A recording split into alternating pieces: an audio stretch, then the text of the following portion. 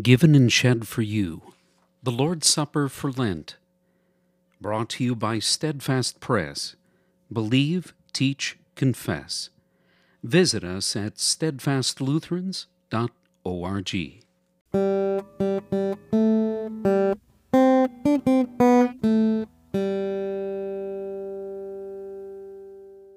Friday, Lent 2.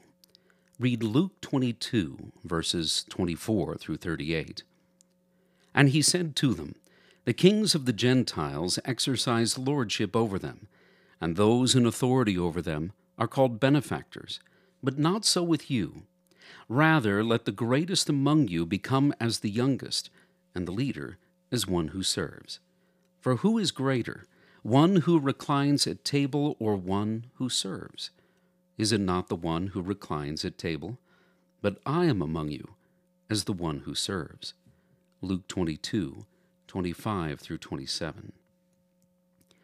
In the post-communion collect, we pray that God would strengthen us through this salutary gift in faith toward Him and in fervent love toward one another.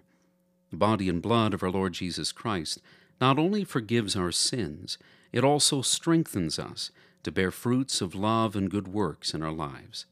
Nevertheless, we remain sinners, even after communing. We see this in the events following the institution of the sacrament.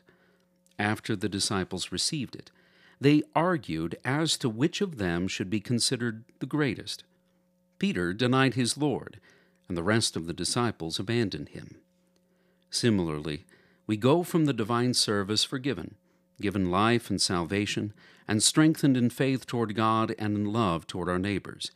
Yet we continue daily to sin much.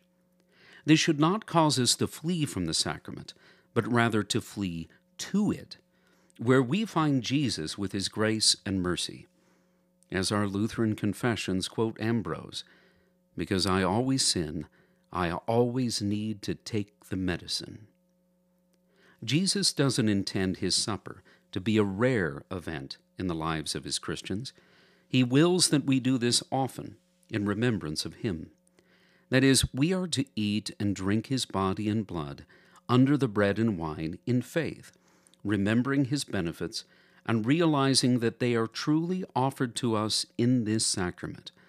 For by it, our sins are forgiven, our faith and love are strengthened, and we are preserved in body and soul until life everlasting.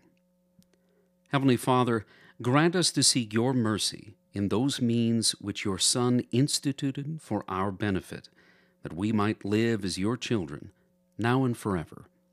Amen.